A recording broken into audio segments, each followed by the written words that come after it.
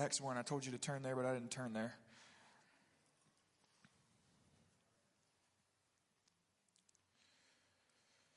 So, Father, as we come to your word this morning, we ask that you would speak to us. Lord, this isn't something we do flippantly. This isn't something we do out of tradition. This is something we do out of worship and hunger to hear the voice of the Spirit of God. Paul wrote that this word is God-breathed. So, Father, we pray that you would anoint my lips, or let my personality fall behind the cross as the breath of the Spirit speaks to us. We need to hear you, Lord. We pray all the time. We pray again, Lord, we've had enough of personalities and charisma and giftings in the church in our day. We need to hear the voice of God. Let no man receive your glory. Speak, O Holy Spirit. Move.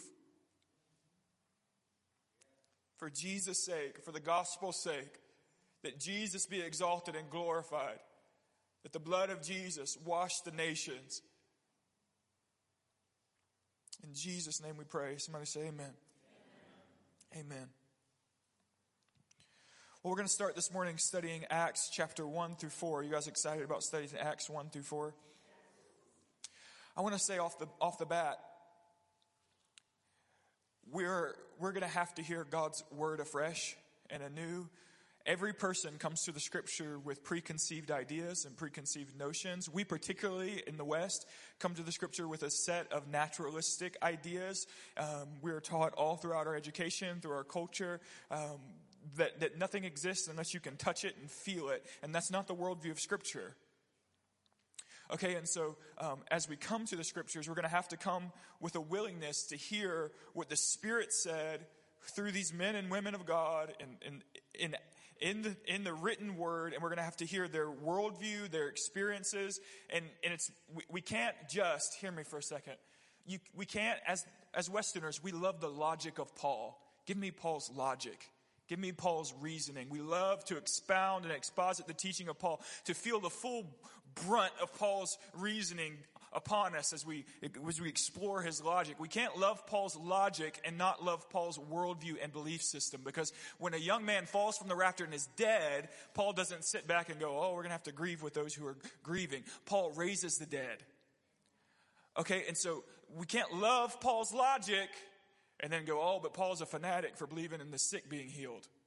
You can't love Paul's logic with our Western minds. We want to feel the weight of his reasoning and then go, oh, but all tongue talkers are demon possessed. Do you realize that every person who wrote in the New Testament spoke in tongues? Every single one. And so what we've done is we love our worldview sometimes more than we love the scripture. And we're too far on our high horse to acknowledge that.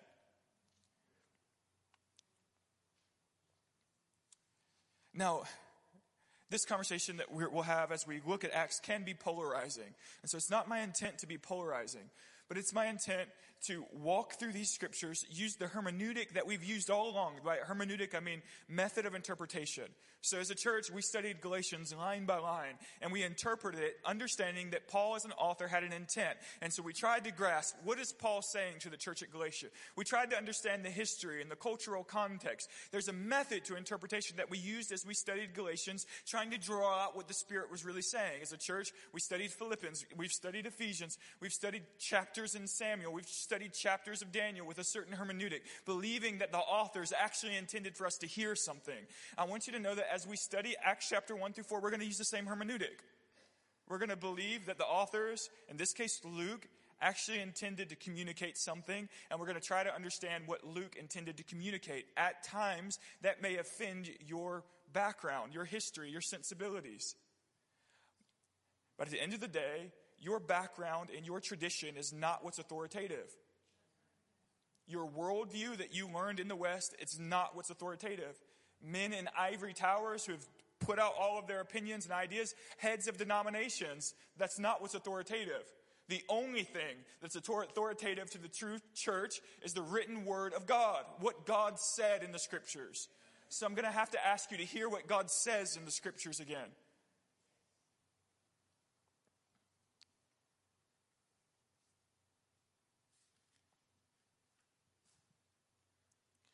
I think largely, forgive me, because again, I don't want to be polarizing, but this is such a polarizing topic in the church. But I think largely we've been duped. We've allowed men with PhD and degrees in front of their name to tell us that the Spirit of God no longer works. That's not what the Scripture says. They told us that when the Apostle John died, the Holy Spirit quit allowing the gifts of the Spirit to function. It's not what the Scripture says. Paul says, when you see Jesus face to face, then you will no longer need to prophesy, because all will be done. When you see Jesus face to face, then there will be no gifts of healing, because everyone will be healed. The teaching of Scripture is plain, very plain, that the church was always supposed to be reliant upon the power and the moving of the Holy Spirit. The church was not supposed to rely on her own intellect and her own gift sets and her own strategies and programs. The church was supposed to rely on the Holy Ghost. And again, I said it to you last week, we've been taught that the Trinity is the Father, the Son, and the Holy Bible. The Trinity is the Father, the Son, and the Holy Ghost. And we need Him more than ever. Now, we've been told that the Spirit quit working in any supernatural way when the Apostle John died, when he penned his last words. Those who study church history will acknowledge that never happened. That the church has always seen signs, wonders, and miracles, tongues, and healing. That's always happened in church history. Those who look at church history honestly will also tell you that there was a decline in the activity of the Holy Spirit, and you can trace that decline to the exact age when the church no longer functioned as an organism that was after the proclamation of the gospel, but when the church became a political thing.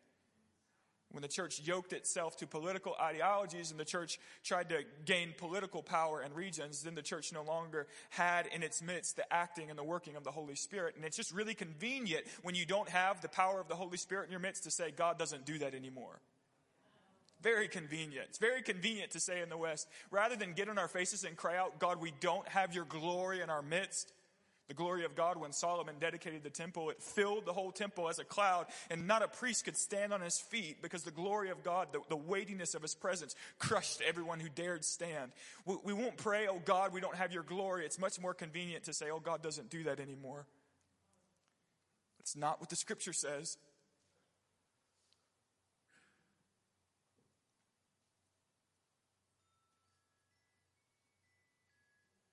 I understand that there are fanatics. I understand that there's emotionalism. I understand all of that. But my goal is not to be the opposite of a fanatic. My goal is not to say that's emotionalism and what I'm going to do is be the opposite of emotionalism. Our goal is to be biblical. Okay? Not to be the opposite of people who have operated in error. Our goal is not to be the opposite of them. So when Paul corrects the Corinthian church who was operating the gifts of the Spirit in a way that was not honoring to the Lord, Paul does not tell the Corinthians, hey, you need to quit. No more gifts of the Spirit. You can't do that. You're being weird. You got some weird folks over there, so everybody needs to quit praying in tongues. No, Paul brought balance because the church needed the power of the Spirit, desperately needed the power of the Spirit.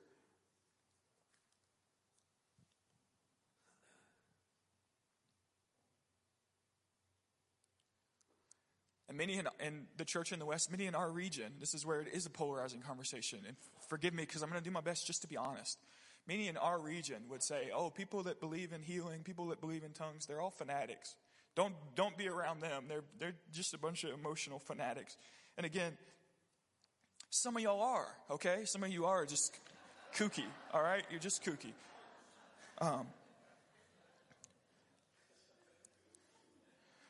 But the question is not whether or not there are fanatics in our midst. The question is the Holy Ghost in our midst? And are we being biblical? At what point do we ask the question, what does the Bible say? At what point do we ask the question, what did Peter and Paul believe? Again, acknowledging that they both spoke in tongues, prayed for the sick, prophesied. John surely spoke in tongues. And so there's a worldview that goes with the Scriptures because all of the authors of Scripture, the New Testament, they shared a common experience, the power of the Spirit. And so it's perfectly appropriate to allow that common experience to slide into your hermeneutic or the way that I interpret Scripture. So when Paul says pray in the Spirit at all times, I don't interpret that to mean pray in a way that where you're trying to, I'm allowed to interpret that to mean expect the power of God to manifest itself in your prayer life, because that's what Paul and Peter experienced. Well, let's start reading. And I'll do my best not to be polarizing. It's not my job or intent to drive a wedge in between the Church of Christ. But it is my job to be as thoroughly biblical as I can be. Okay? It's my job. And so we're going to use the same hermeneutic that we've always used. What does the Scripture say? That's our primary question. What is it actually trying to say to us? We'll use that hermeneutic. We'll start studying Acts chapter 1 through 4. Let's read Acts 1:1. In the first book, O Theophilus, I have dealt with all that Jesus began to do and teach until the day when he was taken up, after he had given commands through the Holy Spirit to the apostles whom he had chosen. He presented himself alive to them after his sufferings by many proofs, appearing to them during 40 days and speaking about the kingdom of God. And while staying with them, he ordered them not to depart from Jerusalem, but to wait for the promise of the Father, which he said, you heard from me, for John baptized with water, but you will be baptized with the Holy Spirit not many days from now. So when they had all come together, they asked him, Lord, will you at this time restore the kingdom of Israel? Is this the end, God? Jesus says, it's not for you to know times or seasons that the Father has fixed by his own authority, but you will receive power when the Holy Spirit has come upon you, and you will be my witnesses in Jerusalem, and in Judea, and in Samaria, and to the end of the earth. But you will receive power when the Holy Spirit has come upon you. First, Luke, the author, opens with, in the first book, O Theophilus. Acts is a continuation of the Gospel of Luke. Luke wrote the Gospel of Luke and Acts to be read as a continuative narrative. Theophilus, many believe, was a historical figure, a man of influence, likely a political man, who inquired of Luke the physician, tell me more about Jesus, about your gospel, about what you've experienced. That's likely. The other thing that may be happening, the name Theophilus, you'll recognize the Theo at the front means God. The Philis part means loved by or friend of God. And so many scholars believe that when Luke starts writing to Theophilus, he's using that as a literary device, and he's calling you, O loved one. He's calling you, O one loved of God. He's writing to you, one who is a friend of God. That theory is actually really common and may be the case. But it's worth noting that when you study the conclusion of Luke, it does flow right into the introduction of Acts. And in that sense, the book of Acts is an extension of the gospel. It is when the church is birthed and the gospel begins to spread throughout the earth. And Luke wanted you to recognize that connection. Luke said that in the book of Luke, in the gospel, he wrote all that Jesus did and taught. Jesus wasn't merely a teacher. Many want you to believe Jesus was a great teacher. He was a great teacher. But Jesus did and taught. He proclaimed the coming kingdom, taught about the coming kingdom, and he displayed the coming kingdom through signs, wonders, and miracles. He healed the sick. He brought sight to the blind. He preached the gospel to the captive. He delivered the demonically oppressed. That's clearly part of the gospel message. Demonically oppressed people find liberation at the power and the authority of Jesus. Did demons go away when the scriptures were finished being written too? Oh God, we got plenty of them in our nation.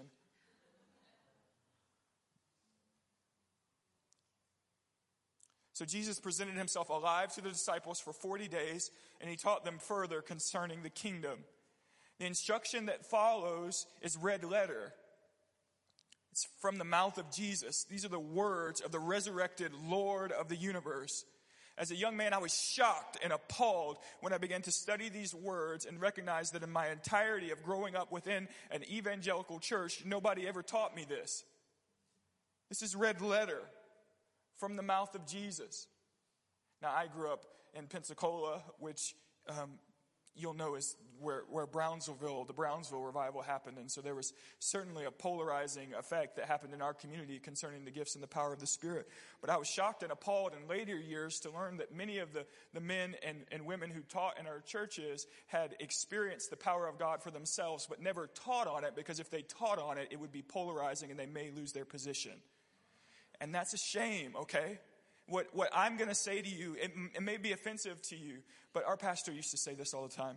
He would say that his dad taught him that when you go to the dance with a young lady, or to the girls, when you go to the dance with a young man, it's honoring to dance with the one who brought you, is what he would always say. You dance with the one who brought you.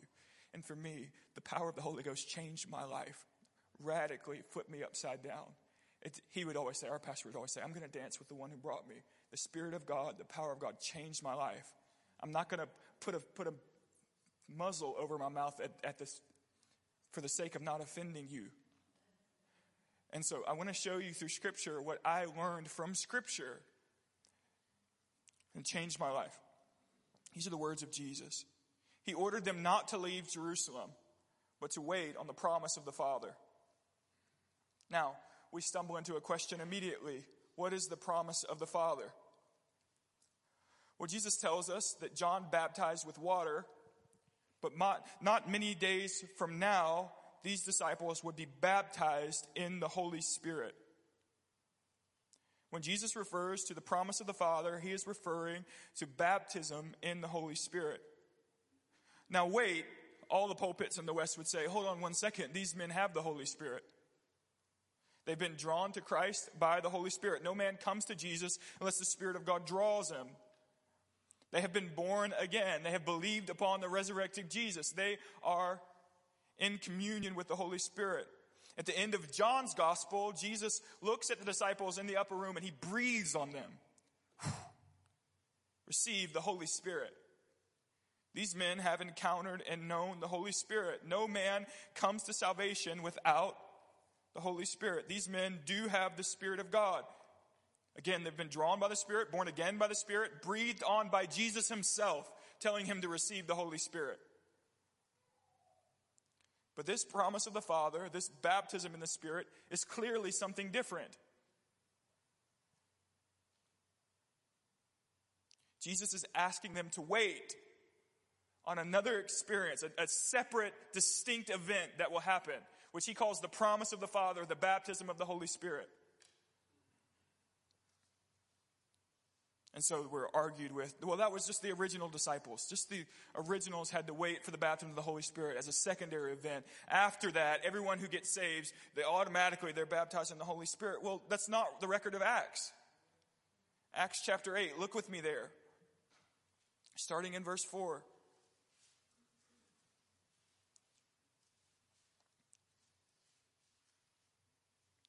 Now those who were scattered went about preaching the word, scattered by persecution. There was persecution in Jerusalem, and many believers scattered. Philip went down to the city of Samaria, and he proclaimed to them Christ. And the crowds with one accord paid attention to what was being said by Philip.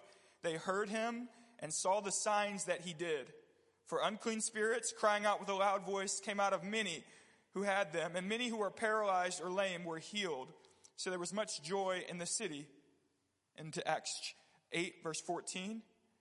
Now when the apostles at Jerusalem heard that Samaria had received the word of God, they sent to them Peter and John, who came and prayed for them that they might receive the Holy Spirit, for he had not yet fallen on any of them, but they had only been baptized in the name of the Lord Jesus. Then they laid their hands on them and they received the Holy Spirit. So Acts chapter 1, these men are born again. They've had conversation with the resurrected Jesus. Jesus breathed on them and told them to receive a filling of the Holy Spirit. These men have the Holy Spirit, yet they don't have the baptism of the Holy Spirit. Acts chapter 8, Philip goes to Samaria and he preaches the gospel in signs, wonders, and miracles. He brings deliverance to the demonically oppressed. He heals the sick. Many who were paralyzed for the entirety of their lives, they get up and walk as Philip proclaims the gospel. The scripture says they received the word and were baptized in water. Are they saved? Obviously. Do they have a relationship, communion with the Holy Spirit? Obviously. but they had not yet been baptized in the Holy Spirit. And so the apostles who are in Jerusalem, Philip's in Samaria, they hear that Philip is successful, that there are people in Samaria who have received the word of God, they've been baptized, they are saved and born again. And what the apostles do is they send Peter and John to lay hands on them because the Spirit had not yet fallen upon any of them. Do they have a relationship with the Holy Spirit? Absolutely. Don't let any man or woman ever tell you that if you haven't received the baptism of the Holy Spirit, you're not saved. It's not true. There are no second-class believers in the kingdom of God. Not true. Don't let any man or woman prop themselves up because they speak in tongues. There is no hierarchy in the kingdom of God. The greatest in the kingdom are the servants of all. The baptism of the Holy Spirit is not a means to create a hierarchy. So what we get in Acts chapter 1 is these men clearly have had a filling of the Holy Spirit, yet they have not been baptized in the Holy Spirit. Acts chapter 8, these men have received the word, they've seen signs and wonders, they've been baptized in water, they clearly are saved, born again, going to heaven, know the Holy Spirit, yet the Spirit has not yet fallen upon any of them. So Peter and John come lay their hands on them.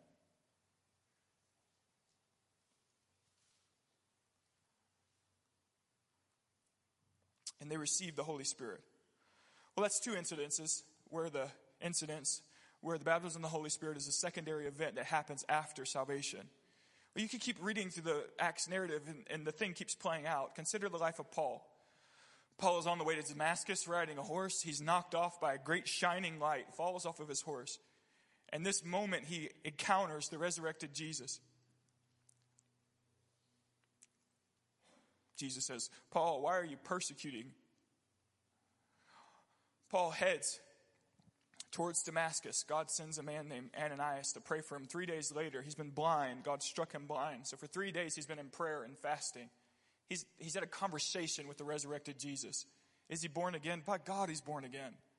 Surely he has been rejuvenated, revived, and received the gospel. The scripture says that when Ananias laid his hands on him, the scales fell from his eyes. Then he received the Holy Spirit.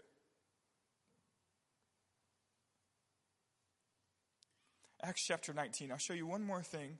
And again, we're just working straight through the book of Acts. One more thing I'll show you, and then we'll move on from this point. It happened that while Apollos was at Corinth, Paul passed through the upper country and came to Ephesus and found some disciples. And he said to them, did you receive the Holy Spirit when you believed? And they said to him, no, we've not even heard whether there is a Holy Spirit. And he says to them, and to what were you baptized? And they say, into John's baptism. Paul said, John baptized with the baptism of repentance, telling the people to believe in him who was coming after him, that is Jesus. When they heard this, they were baptized in the name of the Lord Jesus. And when Paul had laid his hands upon them, the Holy Spirit came on them, and they began speaking with tongues and prophesying.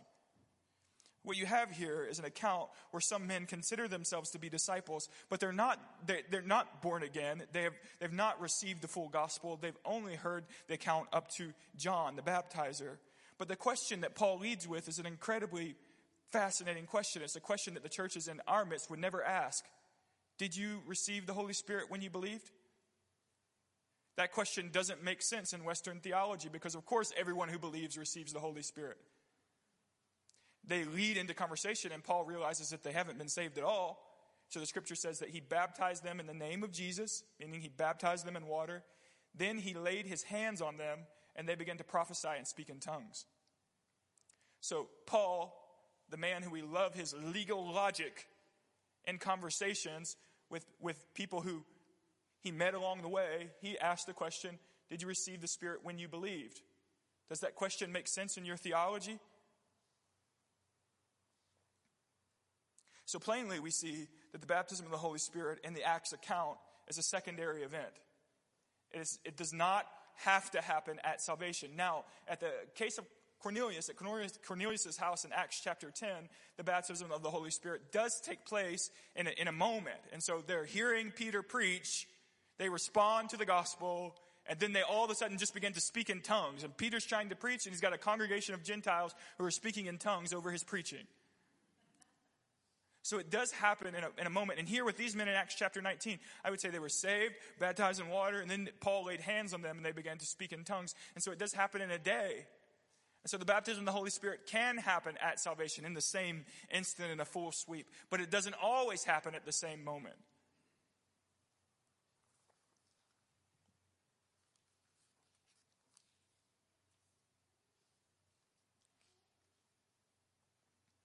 So these born-again men and women in Acts chapter 1, they've been told in Matthew chapter 28 to go into all the earth and preach the gospel,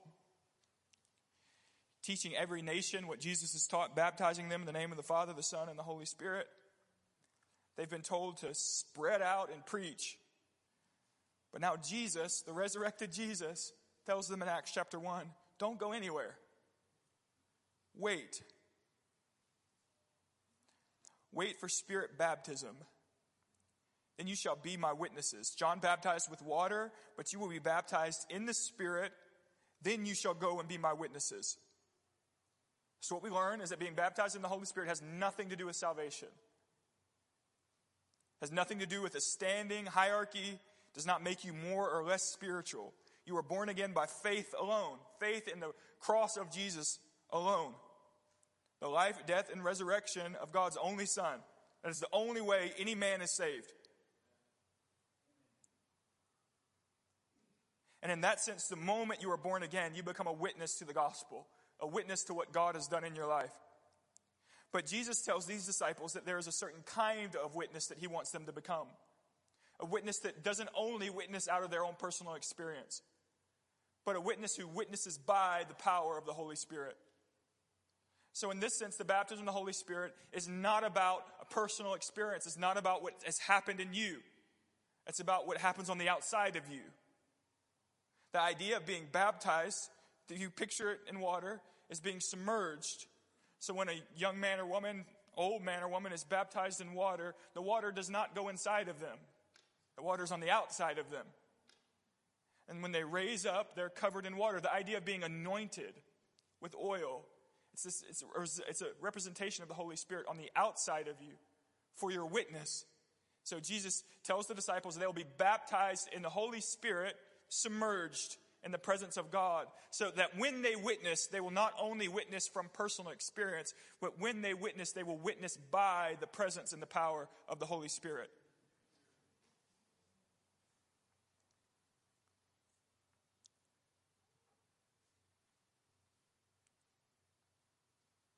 The baptism of the Spirit is not about you being higher or more spiritual, you climbing some ladder of spiritual experience. The baptism of the Spirit is not about you having some spiritual ecstasy moment. It's not about any of that. The baptism of the Spirit is about what God wants to do through you.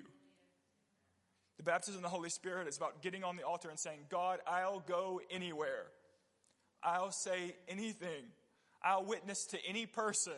You nudge me to pray for the sick, and I'll pray for the sick. Put your Spirit on me. Those who really desire the baptism of the Holy Spirit are not those who want to seem extra spiritual than the rest. They're not those who are seeking some spiritual nirvana. They're not those who want more experience. Give me more experience because I'm so selfish and self-consumed that I can't go on without more experience. Give me more experience. No, it's not that at all. It's pour me out for your glory, God. It's I'll lay down all of my life. There's no avenue of my life that you can't have. Use me to preach and proclaim the gospel of Jesus Christ. Now, what's happened in the church? Let me check the time here. What's happened in the church? I'll say it to you this way. Martin Lloyd-Jones, who we've talked about a lot recently, who again is called the greatest preacher in the last 100 years, who was a Calvinist, he was largely rejected because he believed what I'm teaching you today, and he believed it because of interpreting the scripture. He believed the baptism of the Holy Spirit is a secondary account. Martin Lloyd-Jones, when he talked about Jonathan Edwards, he said that Jonathan Edwards was one of the last of the Puritans, but the Puritans really split. They split into what we know as the Puritans and what we know as the Quakers. And the Quakers went all after experience and power, and they wanted to hear God's voice for themselves. And the Puritans went all after head and logic and the Word of God. But Jonathan Edwards, he said, he was both a Puritan and a Quaker. He wanted the power of God in his life. He believed that the Holy Spirit would still show up and do things, but he also believed in proclaiming the true gospel, what's written in the Scripture. And so you say to me, I don't want to be a Pentecostal or charismatic because they're filled with doctrinal error. And I say to you, yes, they are. The charismatic church has more heresy floating around than any other church as far as I'm concerned. The charismatic church has garbage teaching floating around in the air. Garbage. I have no qualm with saying that. There's garbage floating around the air. We've polluted the earth with garbage, heretical, sloppy teaching. No problem saying that. But my goal is not to be a charismatic or not to be a charismatic. My job and goal is to follow the authority of Scripture. And what God says here is what he wants are people who are baptized in the power of his Spirit, who then proclaim the pure gospel of Jesus.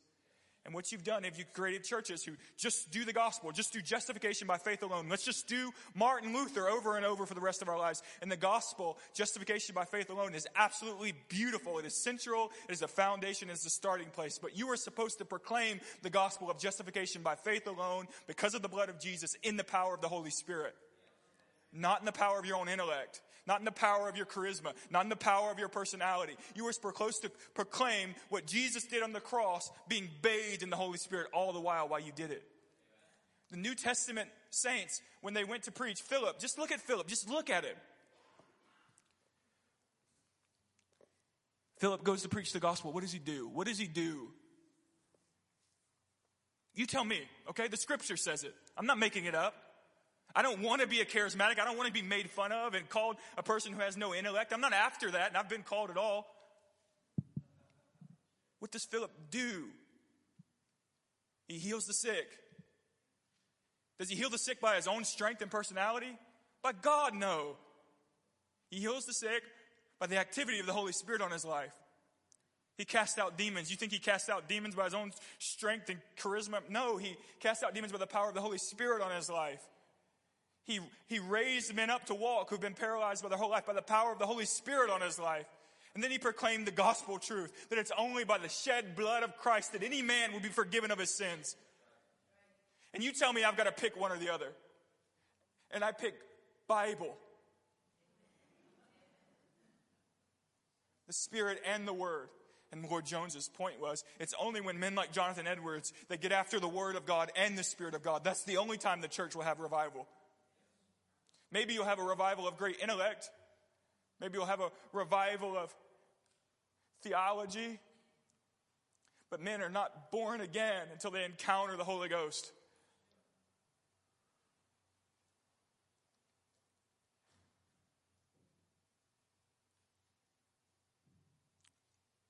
Many have used the experience of the baptism of the Holy Spirit as a way to classify the spiritual and non-spiritual, to abuse and manipulate the body. That's true. It's absolutely true. And we need to repent of it.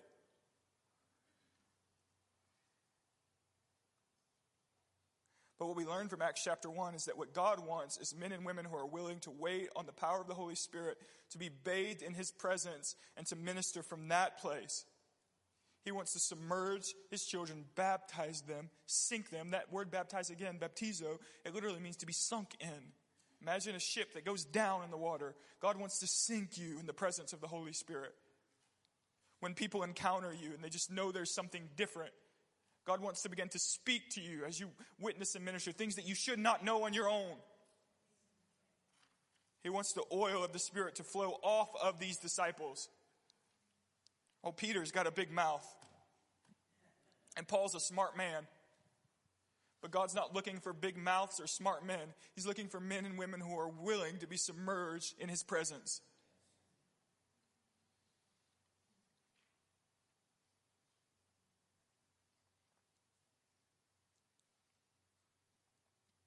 Somebody from the worship team come for me.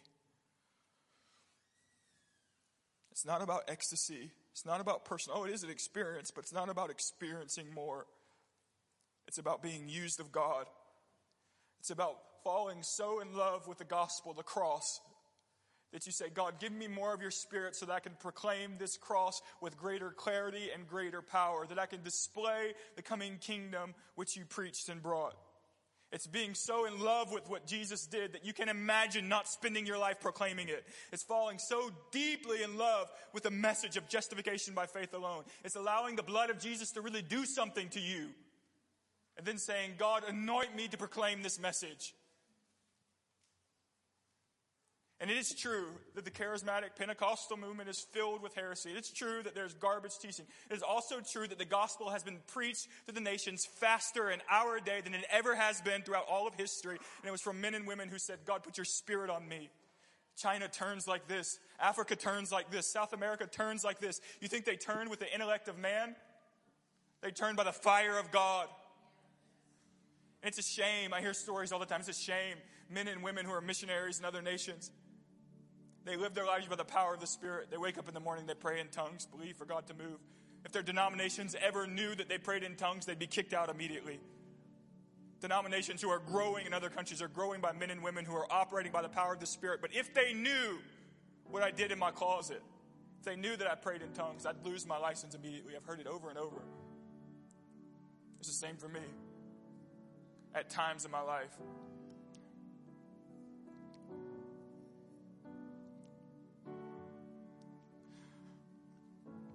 So the disciples say to Jesus, when will you return? Acts chapter 1, okay, we're working towards the ascension. We're in the 40-day period of Jesus walking the earth before the ascension. Jesus is getting ready to go. When will you return, Jesus? Jesus, it's not your place to know what the Father intends to do.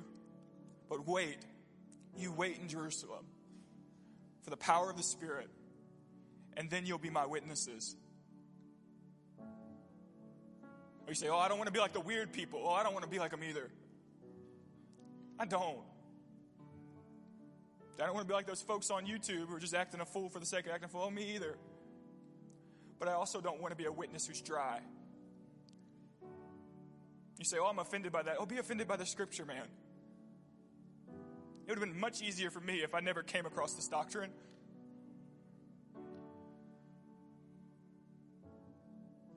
But there are times where I've stood up to minister, stood up to preach. There are times when I go to speak to someone and I'm very aware that the presence of God is moving in that moment. There's nothing more beautiful than just being God's mouthpiece. And not having to minister out of my own strength, not having to minister out of my own intellect, but just allowing the presence of the Holy Ghost on my life to minister. Do you want that?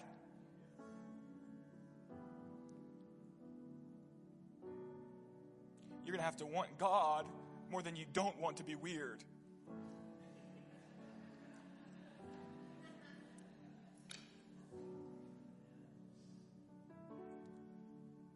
Because the plain teaching of Scripture, it is.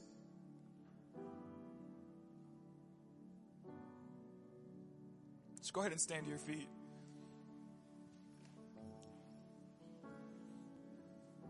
If Paul were to ask you, like he asked those men in Ephesus in Acts chapter 19, did you receive the Spirit when you believed?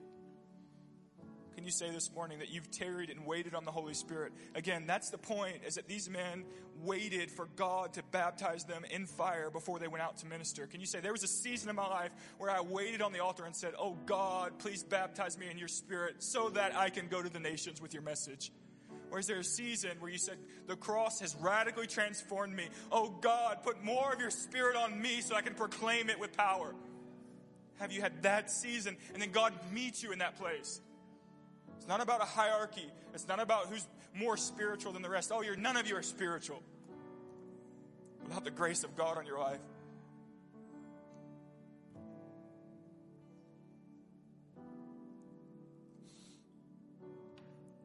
The power of God comes upon us that we be His witnesses.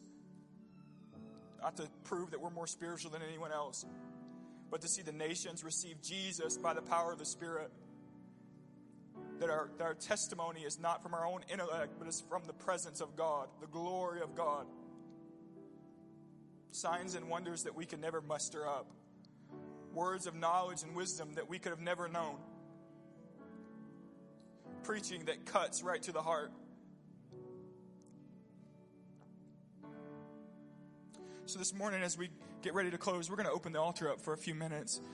What I want to do, altar team, is we'll just let people come as they want to come. If you want to receive prayer for the baptism of the Holy Spirit, we want to ask you to come as we worship. And there may be some of you here who would say, I don't even I've never given my life to God. I have no idea what you're talking about. We want you to know that your sins can be forgiven by the gospel of Jesus. There was blood shed for you. You deserve judgment and punishment. There's only one way to escape it. The blood of Jesus shed for you on Calvary. Today you can give your life to Jesus. You can know all your sins are forgiven. So the altar team is going to be here to pray for that, for you to give your life to Jesus. The altar team is going to be here to pray for those of you who want to start praying for the baptism of the Holy Spirit. If you want to believe that God would submerge you in His presence so that you can preach the gospel to the nations in power, we're going to have that opened up. And also, I just want to say, some of you, maybe you grew up in this kind of setting. I didn't grow up in this kind of setting. This wasn't something we talked about. And so the baptism of the Holy Spirit was never something I took for granted. But some of you would say, I've spent my whole life in charismatic churches, and when I was a teenager, someone laid hands on me and I prayed in tongues and I never did it again. Or I prophesied and that was that, and it was I got the t-shirt and I moved on. It's not about a t-shirt. It's about a lifestyle of wanting to see the nations come to Jesus and doing it dependent on the power of the Holy Spirit. So some of you may say, man, I just want to ask God to bathe me in His presence again. I need His fire afresh. I need a fresh filling. I want to ask you to come today. So what we'll do is we'll worship for another moment. Oh, so we got somebody back here hearing music, but I can't see anybody. We'll worship for a moment. I'm going to pray, and the altars are going to be open. I want to encourage you not to be embarrassed. I want to encourage you not to make this about you. It's not about you. Not about me. It's not about anybody being spiritual. It's about the nations hearing the truth of what Jesus has done for us and witnessing the power of the Spirit. So, Lord, we love you. We need you. Lord, we need you. Oh, Lord, our nation is going to pot. Lord, we need you. Lord, we've had the intellect of man. We need the anointing of the Holy Spirit. We need you to anoint us in power. Lord, we do need signs and wonders. Acts chapter 4, the disciples gathered and they prayed that you would stretch out your hand, perform signs and wonders while you filled them with boldness to preach the gospel. That's our prayer. Stretch out your hand and do something, God, and fill us with boldness to preach the gospel. Lord, we're willing to look weird. We're willing to be rejected. Oh, God, just use us, we pray. Go ahead and come, congregation. Seth, would somebody go ahead and sing for us?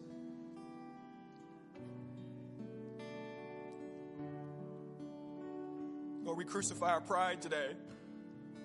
We need you. He's coming through.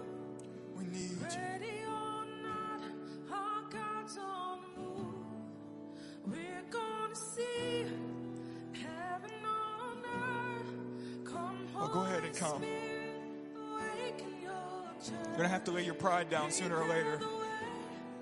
He's coming through. Jesus. Ready or not, our Jesus. God's on the move. You're worthy. We're gonna see heaven on earth. Come, Holy Spirit, awaken your church. Prepare the way. He's coming through. Ready or not, our God's on the move. We're gonna see heaven on earth. Come, Holy Spirit, awaken your church. Fire fall. Come on and sing this with me. Ready for more. Ready for more. Break down the walls. Push back the doors. We're ready for more. Ready for more. Fire fall. We come low. We're ready for more. Ready for more. Break down the walls. Push back the doors. We're ready for more. Ready for more. Fire fall. We come low.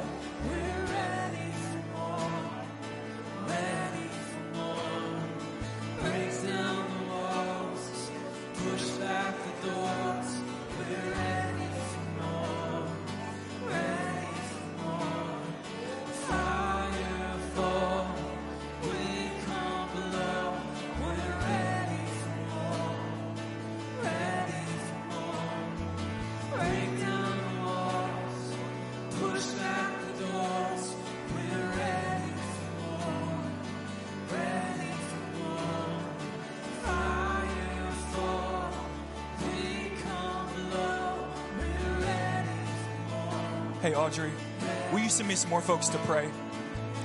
Send me some folks to pray. Don, will you come pray with us?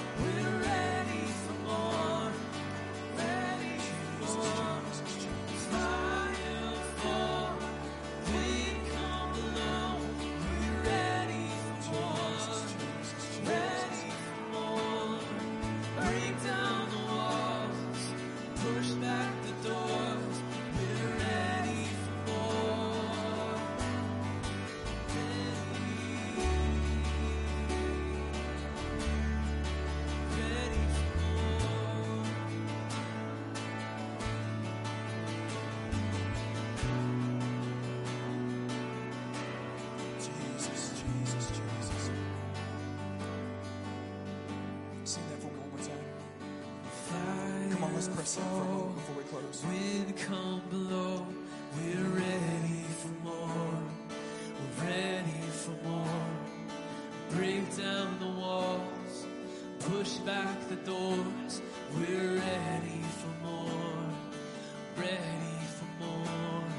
Fire fall, wind come below. We're ready for more. Ready for more. Break down the walls, push back the doors. We're ready for more. Ready for more. So Lord, we just say in Jesus' name that we want to reach this region with the gospel of Christ, but we know we can't do it in our own strength. Lord, we ask for men and women who are baptized in your presence to be cut loose to be your witnesses. Not to build our church, not to build any particular church, but to build your kingdom. Build your kingdom, to see Jesus exalted in the earth. Our greatest desire is that Jesus be glorified. Somebody say hallelujah. Jesus be glorified. Jesus be glorified.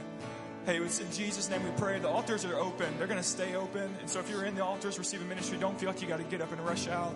But if you need to get your kids to get out of here, you're free to go. We love you. We pray you have a wonderful week. But we'll stay here as long as you want to stay here. And next steps, we'll start at 10:30 in the guest lounge. Ready for more. Break down the walls, push back the doors. We're ready for more. Ready